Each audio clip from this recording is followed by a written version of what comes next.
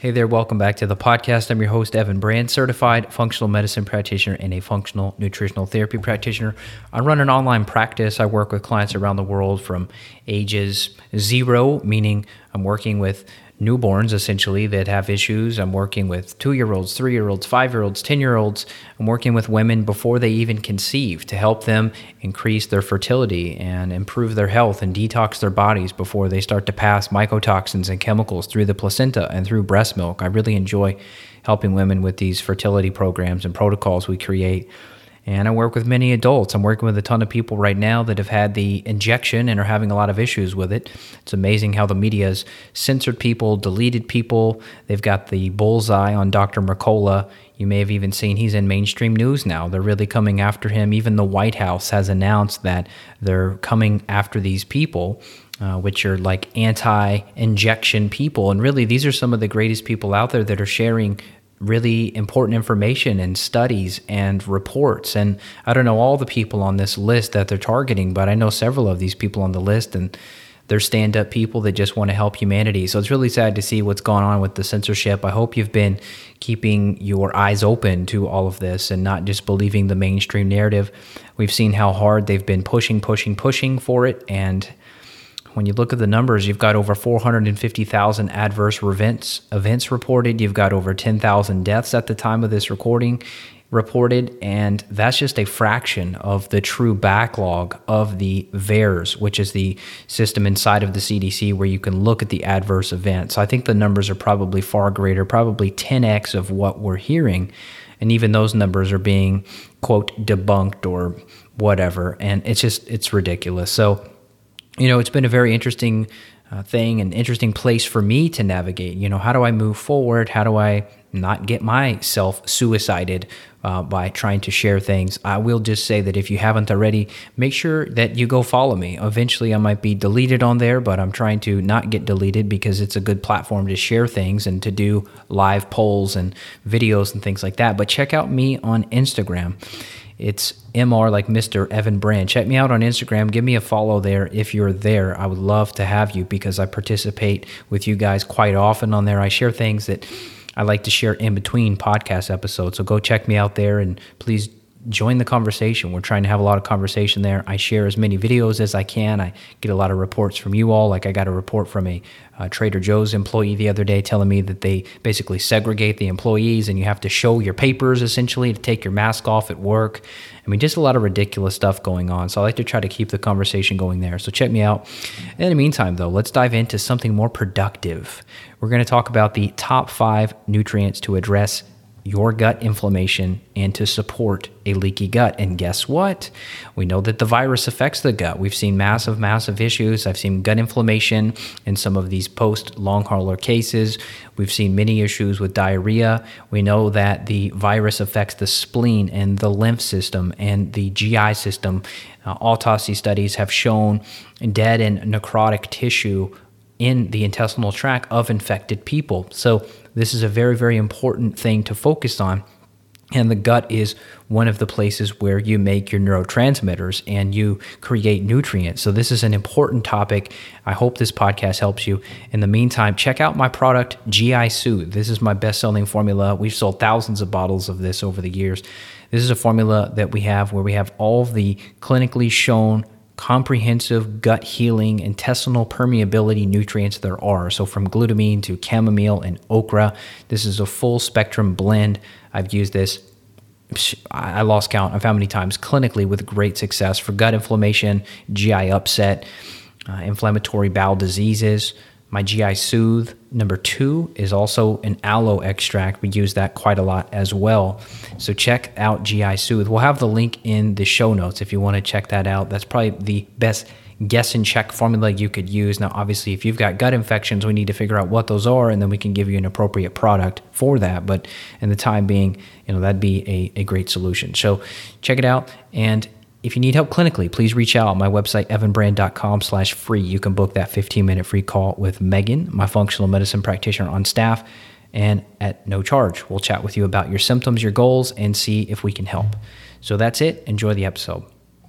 Hey guys, it's Dr. Justin Marcagiani here. Today's podcast is we're going to be talking about the top 5 nutrients to address gut inflammation and leaky gut or gut permeability. So this is a topic that's pertinent to a lot of our patients, as gut inflammation is usually some component in why they're not feeling good. So I'm really excited to address this today with Evan. We're going to dive into the things that we do clinically, the things that work with our patients, the things that actually get results. We'll break it down and we'll kind of give you guys some action items for today as well.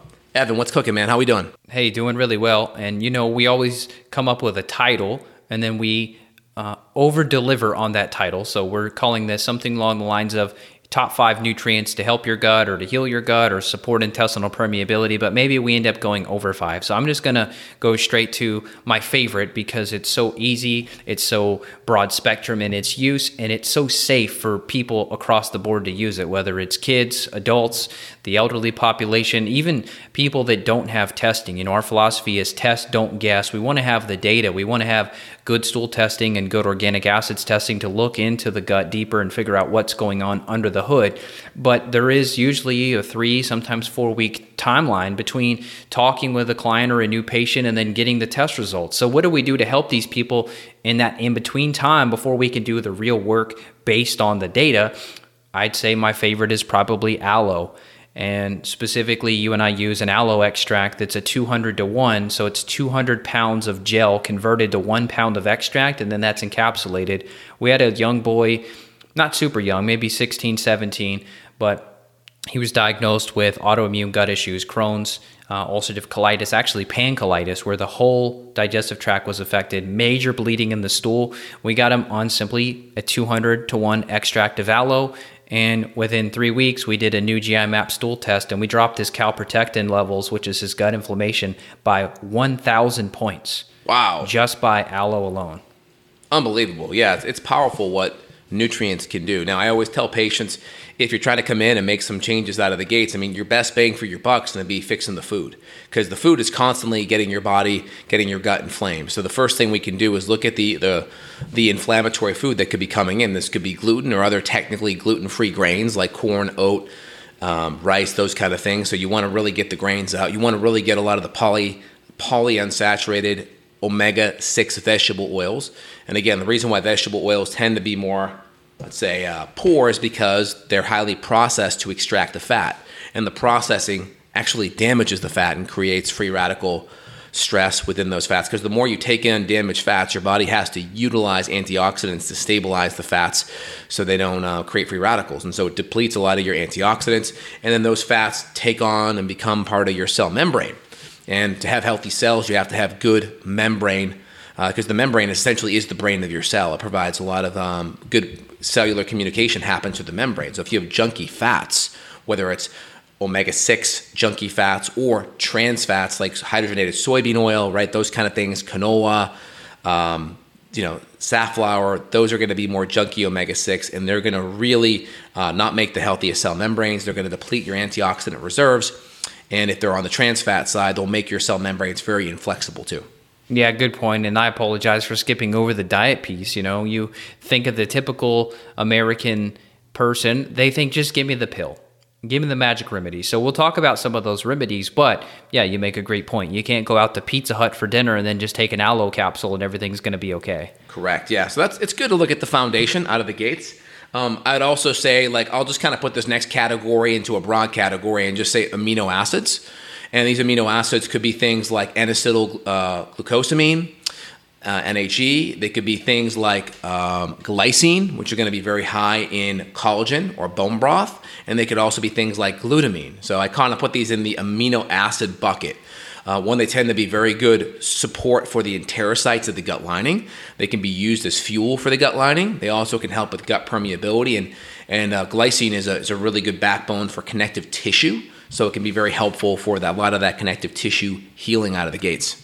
So how about enzymes? When you hear nutrients to heal the gut or support the gut, you don't necessarily think about enzymes. You think of more, like you mentioned, the glutamine, aloe, the kind of calming, soothing things.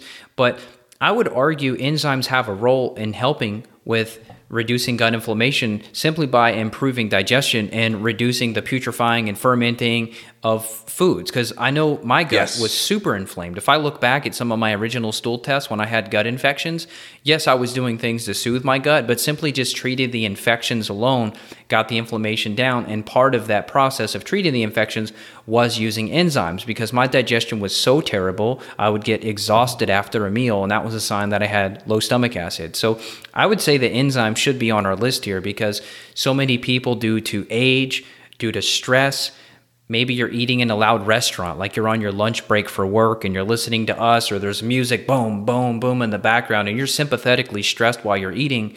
Enzymes, to me, would be a good insurance policy to help break down your foods and then therefore reduce inflammation. Yeah, foods are not broken down properly. They're going to sit, they're going to ferment, they're going to putrefy, they're going to rincidify. Also, those foods are more likely to create hydrogen and methane gases because they're fermenting. And those gases can throw off your motility and how you move the bowels. And if the bowels are too short, or I should say too fast on the diarrhea side, you may not absorb those nutrients well. And if they're too long on the constipation side, you may reabsorb fecal toxins. And so, long or short on the bowel motility can definitely affect absorption or create more toxins in the body. So I think that's a big one. And then just kind of connecting the enzymes, and we could throw HCl in there too, because HCl helps activate enzymes. I would say chewing and really just the mastication and healthy eating habits, because chewing your food up really fine allows more surface area for those enzymes and acids to work. So you can have a good amount of enzymes or acids. You only have a couple of chews, you swallow your food. Those enzymes and acids aren't going to work as good as you really chew it up, 32 chews, 1 chew per tooth, ideally like an oatmeal-like consistencies, and allow those enzymes and acids to work better. Yeah, I'm 8 teeth down, so I guess I get off the hook with 32. I have my wisdom teeth and I have my 12-year molars out. So. Oh, yeah, there you go. I mean, I have my wisdom teeth out as well, so I'm kind of at 28 as well, so I get it. So let's just say 30 plus or minus a couple. It's hard. I've tried to do that. I've tried to do that many chews. Oh man, my jaw gets tired. So, and that's the problem too that we have with our food is, like, you go to Chipotle, for example, everything's really soft. Like if you get rice, if you get like carnitas, or if you get the chicken, you barely have to chew it. It's almost like mush. So Yep. I try to personally seek out occasionally. I will seek out whether it's like beef jerky or bison jerky or even just a steak. I try to really get something that works my jaw, because I just feel like in America, our food is so soft and easily digestible that we don't have to really chew anymore. Yeah, and so if you have a nice steak or a nice whole chicken, just make sure you chew it up. Same thing goes with overhydrating. Try to get your first thing I do is when I go to eat a meal, I kind of go to the reverse osmosis filter, get a nice big glass of water or two, add some minerals, 1, 2, and then I get my meal going. That way it gives me 10, 15 minutes or so for everything to absorb. And of course, the colder the water, you got to take a little bit longer, because your body holds that water in your stomach, heats it up to about room temperature, and then passes it through. So the colder that water is, the longer you should wait in between a meal. How about mushrooms? This is something that, just doing a little bit of research before we hit record, this is something that I don't necessarily go to right out of the gate, but I've been using mushrooms for a long time. I know you and I personally have been taking mushrooms for a long time, and it turns out that, for example, lion's mane mushroom has some really, I would say probably just as impressive as some of the other herbs you're mentioning, whether it's like DGL licorice or marshmallow, kind of the conventional gut healing ones. Lion's mane has some really awesome anti-inflammatory properties. There were 2 papers that we had found here on lion's mane mushroom being shown to protect from and shrink gastric ulcers. Also, lion's mane was shown to significantly improve symptoms of 2 major inflammatory disorders of the digestive system. And so that's cool, because normally we're using lion's mane for cognitive problems. I know for me, my brain is much more clear. I've got lion's mane mushroom in my system right now. I took 2 capsules this morning, and I certainly feel it mentally, but I did not even think that I was feeling it in my gut. So that's cool. Totally, yeah. I think that's really important. Again, a lot of gut issues, the immune system can be a big player at it. And so, of course, if you're able to modulate the immune system with the medicinal mushrooms or immunogenic compounds that are going to be in those mushrooms, whether it's beta-1,3, D-glucan, whatever that is, it could have an effect on gut permeability and improving digestion. So I think all that's very, very important. Also, just kind of one pet peeve of mine, someone in the comments was chatting about this. A lot of people, when they talk about leaky gut, they talk about leaky gut like it's the cause of a problem. Leaky gut is the effects on what's happening with the gut. So the more inflamed you are, the more you're not breaking down your food, the more crappy the food is, the more inflammatory the food is, the more dysbiosis we have, the lack of certain nutrients we have, the more stress we are, right? All that then creates and increases the chance of gut permeability. Gut permeability isn't the cause unto itself. It's the effects of a lot of other issues happening. So when people talk about, oh, you got to fix the leaky gut, it's like, not necessarily. It's like saying, oh, we have to fix, imagine you have a leak in your roof and the water's pooling on the carpet below. You say, oh, we got to fix that water on the floor. It's like, no, you fix the hole in the roof. And again, it may be semantics, but we got to call a spade a spade. If the water's coming into the roof, you say we got to fix the hole in the roof. You don't say we fix the water on the ground, right? So I just want I want to train everyone to kind of get thinking about things from a root cause standpoint versus labeling the damage at the end result. Conventional medicine is really good at labeling damage down here and not talking about the effects up top. The cause up top. They're labeling the effects down here. So we want to go root cause.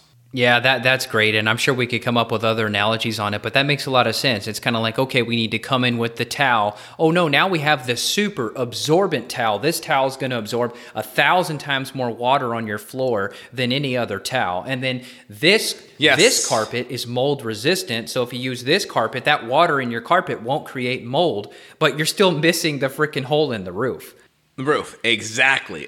So we just got to really be on top of that, make sure everyone's thinking root cause. So I think that's really helpful. Well, let's call it out. Let's call out why that happens, though. It's simply money, and it's the supplement industry. There's a lot of money. It's marketing. Yeah, it's marketing. There's a lot of money made on leaky gut this, and this leaky gut book, and this leaky gut protocol, and this leaky gut practitioner. The problem is you could take all these leaky gut supports for a decade and never treat the infections. Like if you just went and did, like you mentioned, glutamine, and we hit the zinc carnosine and the DGL, and we did the aloe like we talked about in the beginning, none of those are going to erase a blastocystis hominis parasite infection. None of those are going to get rid of Giardia. None of those are going to treat the H. pylori. They may help, but they're definitely not going to eradicate the issue causing the leaky gut in the first place. So that's just marketing. It's money involved in this. And, as practitioners, I think it's really smart of you to call it out like that, because it is frustrating for us, because we'll look on a new client or a new patient's intake form and they'll be taking all these, quote, leaky gut supplements. Yeah, I found this leaky gut protocol online and I still have all these digestive problems. And it's like, well, yeah, look at your stool test. You have all these issues, and you could do that for 20 years and never fix it. So I could rant on that all day. Yeah, other thing I would just say out of the gates is it's okay to palliatively support the leaky gut. We just have to make sure when you're palliatively supporting something, we're also root cause supporting it as well. Root cause fixing it, palliative support, totally fine, right? Nothing wrong with that. We just got to call a spade and not pretend the palliative leaky gut support is root cause support. As long as we can do that, then I think we're pretty good. Next thing I would highlight out of the gates, and you see this herb being listed as being very helpful for the gut permeability, but it's also very helpful on the adrenals. So that's licorice. And so when we use licorice, there's a lot of licorice being used in leaky gut supports that's deglycerized, and this is the glycerized component of the licorice is pulled out. And the glycerized component of the licorice is the component that slows the breakdown of cortisol. I think it's the 11-beta-hydroxysteroid dehydrogenase 2 enzyme. The licorice inhibits that enzyme. That's the enzyme that helps break down cortisol. So we know cortisol, too low, we need healthy levels of cortisol to actually build up the gut lining. It helps with building up the gut lining. Of course, if our cortisol levels are too high and we're chronically stressed, right, that can also break down the gut lining. We know that with people that are chronically stressed getting ulcers, right? We know that as well. And so when we look at licorice, it really helps with cortisol improvement. So if we do a cortisol test and we see chronically low cortisol, that can actually help with the gut lining, with the mucosa, with the stomach, with the duodenum. And that can actually help with the cortisol and bringing that back up, and that can help build back up that gut lining. And so we like licorice that's non-deglycerized for the gut. And non-deglycerized licorice, we give it typically orally, sublingually to our patients. That will eventually trickle downstream to the gut as well. And so licorice can be a powerful thing. You just have to be careful if you're giving a non-deglycerized version to people that have already higher level of cortisol. That may make things worse. So we just got to make sure we're testing that to know what kind of pattern we're seeing. Yeah, that's a good point. So we could do a whole part 2 on that if you want. Give us some feedback, like maybe the gut hormone connection, and we could hit that in detail. But yeah, you highlighted a very important point, which is that cortisol is involved with this whole process, and it really is a Goldilocks zone. If you have too little cortisol, you're exhausted, and you're probably going to be dependent on stimulants and caffeine and sugar and things that are going to damage your gut. But then simply you don't have enough to build up the gut. And then if you have too much, now you're catabolic. You're breaking down your muscle tissue and you're breaking down your gut barrier. That's probably part of the reason that I lost a lot of weight and a lot of muscle when I first moved to Texas. I had gut infections and I was incredibly stressed, just moving and leaving my family behind, emotional stuff, homesickness, gut infections. I had the perfect storm to tear up my gut. So I can tell you firsthand that adrenal supports did help, and that was probably because it was helping regulate the cortisol levels, which then in turn took the load off my gut, so to speak. 100%. Yeah, I like that. So it's good to really make sure that's under control.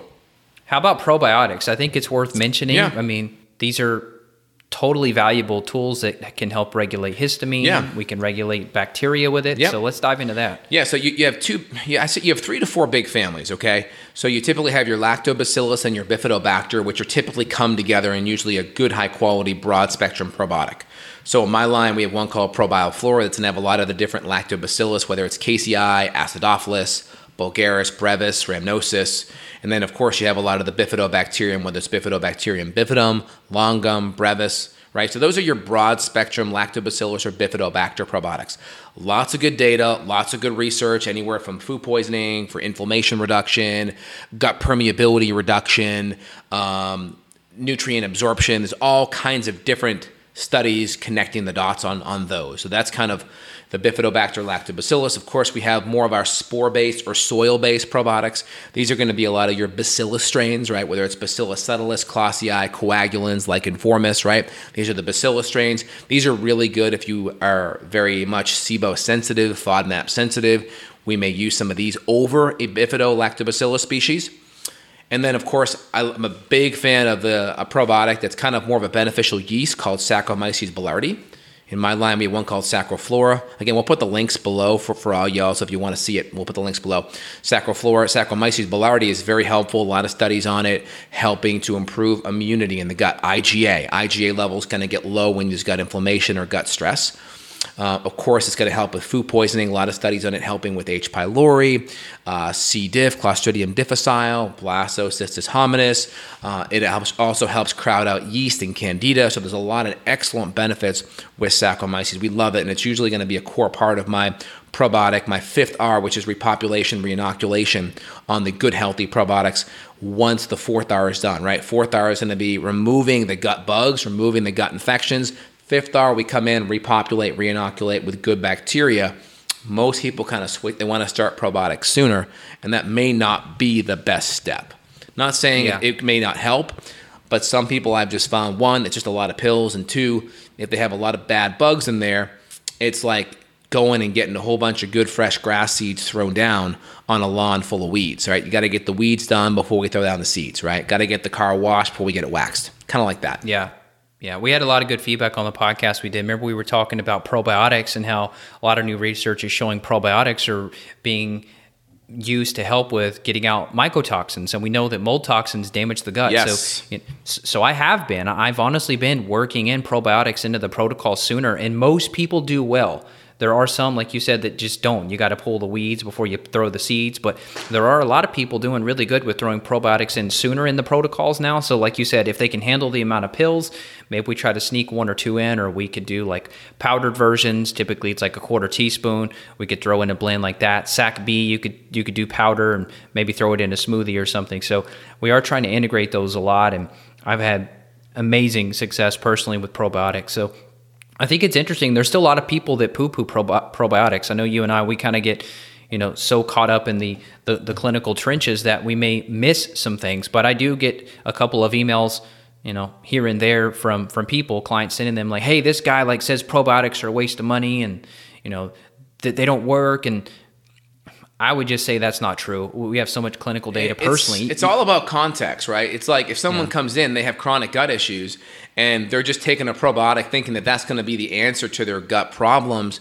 It's probably not, right? And that's where we're trying to have a comprehensive functional medicine plan that's root cause and not just trying to throw supplements at the wall thinking that that's going to fix it. So yeah, I understand if that, where that person is coming up with that bias. That bias is from not having a comprehensive root cause plan with a functional medicine practitioner. They're just trying to throw supplements at it, hoping it will fix the symptoms, not fix the root cause. Well, good point. Here's the other thing too. It's even some probiotic companies will say that about other companies. It's more of a marketing thing, like, hey, their probiotic is crap or it doesn't work because of X, Y, or Z. But I will just say with what you and I use clinically, we're using professional supplement manufacturers exclusive only to healthcare providers. And a lot of the stuff we use, we have extended release technology. So one argument is like probiotics are going to die in the stomach. They're not even going to make it to where they need to. But a lot of the new technology we use, they're not even going to break open. They're going to be resistant to the stomach acid. So that's another problem too. When you hear these little like super, sometimes buzzworthy type articles, it's not taking into consideration the quality, the quantity, the purity, the potency, the technology involved. It's like probiotics, they get the label and then that's it. And that's just not a fair classification. Correct. And then also Consumer Reports did a study on probiotics a couple years back, maybe 5-10 years ago. And what they found is most probiotics, that they put a number on the outside of the bottle. Hey, this is how many colony forming units. And what a lot of the cheap companies do is they say, okay, this is how many should have been in this probiotic at manufacturing of this product. Let's say it's 20 billion. Now, what the professional companies do is, right, when you're buying high quality professional ingredients, they're going to say this is how many colony forming units should be in this capsule at expiration. And so you're looking at something like 2 to 3 times the amount of that species, that CFU on the bottle, colony forming units, is going to be typically in there. So when you see, like in my probiotic, I think it's 40 billion per 2 capsules, right? That's going to be what's in there 2 years from now at expiration, right? And so obviously it's going to be 2 to 3 times the amount of that before. And so you want to use professional companies. So what you see on the label is always worst case scenario, number one, and then also how products are stored by professional companies is very important. So like where we have our warehouses, like everything is stored in an air conditioned or a refrigerated environment for a lot of our probiotics. Some don't necessarily need that, but we value the scenario and how that's stored because that really increases potency too. Yeah, and the funny thing is too, we've seen some papers on supposed expiration dates. That's just something that you and I are forced to do with the professional companies we work with. But, we've seen some research on supplements from 20, 30 years ago still being viable, meaning they still had some potency and purity to them. And obviously they still had a biological effect. So to me, I would, if I had to pick like a consumer shelf bought probiotic or a supposed expired professional product, I'm going to go for the supposed expired product. I'd go for a 5-year-old professional probiotic than a, on the shelf today consumer level. Yeah, exactly. And also a lot of the probiotics or supplements that require refrigeration on the warehousing side, a lot of times you're just not going to get that on Amazon. You're not going to get that level of specificity just because that's not how their warehouses are set up. And so with ours, we make sure that refrigeration components is there because we're working with patients and we need that potency because we're trying to get clinical outcomes, right? We're trying to sell and provide a clinical outcome for the patient. And if we're just providing products that aren't meeting that standard, we're not going to win. And of course, we want to be successful on that front. Yeah, well said. Well, I think we covered a lot of it. So the mushrooms are beneficial. Lion's mane, the mushroom is amazing for the brain, but for the gut also. Chaga mushroom would be great. Reishi mushroom could also deserve a good mention. You hit upon the amino acids, so the glutamine or the various types of glucosamines involved. We love amino acids. We use those all the time. You mentioned like collagen also being part of that makeup. We hit on some of the herbs, like the licorice or the DGL version of it, the marshmallow we like to use a lot. We hit upon the aloe, and then we hit the probiotics. I think those are the big categories. And then the enzymes, we hit that too. I think we did a really good job hitting a couple, and I really want to plug in concepts, right? Like a lot of people, they just try to throw information at people and try to memorize that. I think that's not beneficial. But if you can just understand concepts, right? A concept is just something that sticks. You either get it or you don't. And so we try to use a lot of analogies that understand. We try to plug in a lot of the concepts of root cause versus palliative cause. We try to get you to think about, hey, if this helps, why does it help? Is it just an anti-inflammatory? Is it helping just improve better digestion? Is it helping your immune system? Is it helping your adrenals and helping your body's natural process to build back up that gut lining? What's the underlying mechanism? Because if you understand that, then you see how it plugs into the greater matrix of healing. Yeah, I mean, I agree 1,000%. So I think the big concept of today is, yes, here are some things, here are some nutrients you can use. However, we really want to make sure you're testing, not guessing. So if you do need the aloe to calm the gut for now, you need the enzymes to help improve digestion for now, you notice that HCl is helping with your heartburn, or you notice that the enzymes are reducing your bloating or your burping or your gas. Great. But what led to all that in the first place? What led you to need the aloe because you had gut inflammation? What led you to need the enzymes? That's where somebody like us can come in and help you figure that out and plot it on paper. And, we've been through the trenches personally and clinically. We're always improving upon ourselves. I work on my children. I know you work on your children. We're giving our kids things to help their guts. So this is there's no finish line. I don't want people to think, hey, I just do this aloe for a month and then I'm done. There's not a finish line with the gut. We're constantly being exposed to new toxins and new pathogens. We've even seen with the virus that's been going around, a lot of issues with the gut there. We've seen a lot of issue with tissue destruction in the intestinal tract. So who knows right now what the 5-10 year outlook of the GI health in the U.S. is. Right now, our guts are notoriously bad due to glyphosate and other things damaging them. So just a quick note, you kind of started with the diet. I'll end with the diet. 100% organic is important. If you're going to go buy all these probiotics, but yet you're going to eat strawberries with an average of 22 pesticides on them, if they're not organic, you're wasting your freaking time and your money, because we know all those pesticides are just killing the beneficial bacteria in your gut that you're trying to re-inoculate or repopulate with. So please go organic, before you spend money on probiotics. Exactly. And then also, how long do these probiotic strains last in your gut? A lot of times you're going to see the data showing about 1 month or so. So they don't stay forever. So when you take a probiotic, it's not like it's there forever. So it'll hang around typically for a month. It'll help with nutrient synthesis. It'll help with nutrient absorption. It'll help with inflammation, modulating the immune system. There's some data that maybe the spore-based probiotics hang around a little bit longer, and they may help proliferate the growth of other beneficial species. So just think, when you take a probiotic, it's not forever. Now, the goal is that we're getting some level of fermentable foods in your diet, whether it's from sauerkraut or low-sugar kombucha or some kind of fermented pickle or something, or cultured coconut milk, or potentially a high quality raw milk if you can tolerate it. So that's typically how we're getting exposed to probiotics, more on a day in, week in kind of situation. If you're someone that can't get that level of exposure with fermentables from food, then you probably want to be on a probiotic a little bit more frequently. If you're not getting those fermentables. So we just got to plug and play where we're at. I think our ancestors probably did more fermentable foods, which is ideal. But if we can't, we plug in a good quality probiotic, or at least throw in something every couple of months just to kind of fill in the gap to make sure we're getting exposed to those good fermentables. Yeah, great point. I just want to highlight what you said too, which is that your gut bacteria are actually going to help you with your health in other ways. So once gut bacteria are optimized, you're healing the gut, you're making neurotransmitters the way you should. You're making serotonin, you're making things to improve yourself. You're making B vitamins to help your energy and your mitochondria. So this is why really the gut, we can't stop talking about it, because it literally is the foundation. Exactly. So just kind of want to make sure that is understood and that makes sense for everyone. We'll put a list of recommended products down below so you guys have access to those. You want to support us, support the show. We appreciate it. We'll put those down below. Also, if you guys want to reach out to Evan Brand, head over to evanbrand.com. Evan is there for you guys worldwide. And again, I'm there for you as well, justinhealth.com, Dr. J and myself. There'll be a little link button you guys can click and reach out to us. We are available worldwide to help you guys, help support y'all. We want to make sure that you have the support you need, and you have a good comprehensive plan to get what's going in the right direction if you're not having success. And then also just try to apply one thing today as well.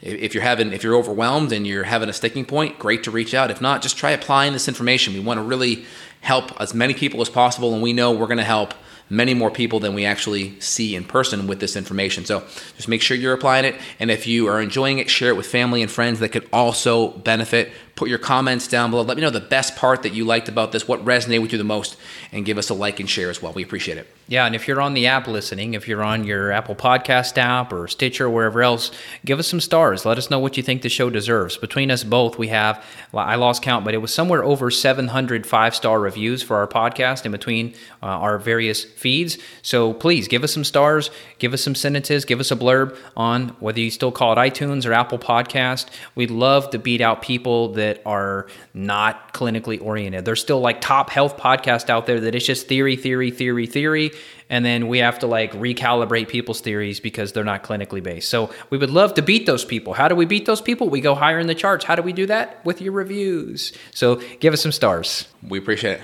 Thanks, y'all. You guys have a phenomenal day. Take care. Take care. Bye. All right, I hope you enjoyed that podcast. As I mentioned in the beginning, check me out on Instagram. I'd love to have you there. Join the conversation while I'm still there. I don't think I'll be deleted. I've had a couple of warnings, but they haven't deleted me yet. And of course, my newsletter too. If you're not already on there, that's probably the censorship-free place. I know Dave Asprey and some of my other friends have really been promoting newsletters. So you can get my newsletter access. Just go to my site, evanbrand.com. Just go to the bottom there. It says join the best functional medicine tribe, get access to exclusive interviews, case studies, and more. Boom. Put your email in there and join the newsletter. We've got over 135,000 people. It's a massive list, and really love hearing from you all. A lot of people reply back to my emails. I promote various summits and things that I don't talk about here. So make sure you're on the censorship-free newsletter. Just go to evanbrand.com. Go to the bottom, put your email in. I'm not going to send you any garbage. I'm not like a marketing guy. I really don't. I mean, I guess I market myself. I market my services. I market some products that are going to help you. But I see a lot of people in the health field that are just promoting garbage, just ridiculous stuff. I'm not going to call them out right now, but I would just say that I'm one of the guys that you're going to enjoy getting a newsletter from. You're not going to want to go unsubscribe like I do to many of the others. So check out GI Soothe. I'll have the link in the show notes for you. That's probably my best recommendation right now that I could offer you for addressing your gut and helping your gut. And then if you need further help, further testing, clinical application protocols, please reach out to my staff, evanbrand.com/free. You can book a call with Megan. She's an amazing functional medicine practitioner, and she'll chat with you about your symptoms, your goals. You can book with her. You could book with me. Either way, we just look forward to helping you out. So that's it for now. Take great care. Come see me on Instagram. Okay, peace. Bye.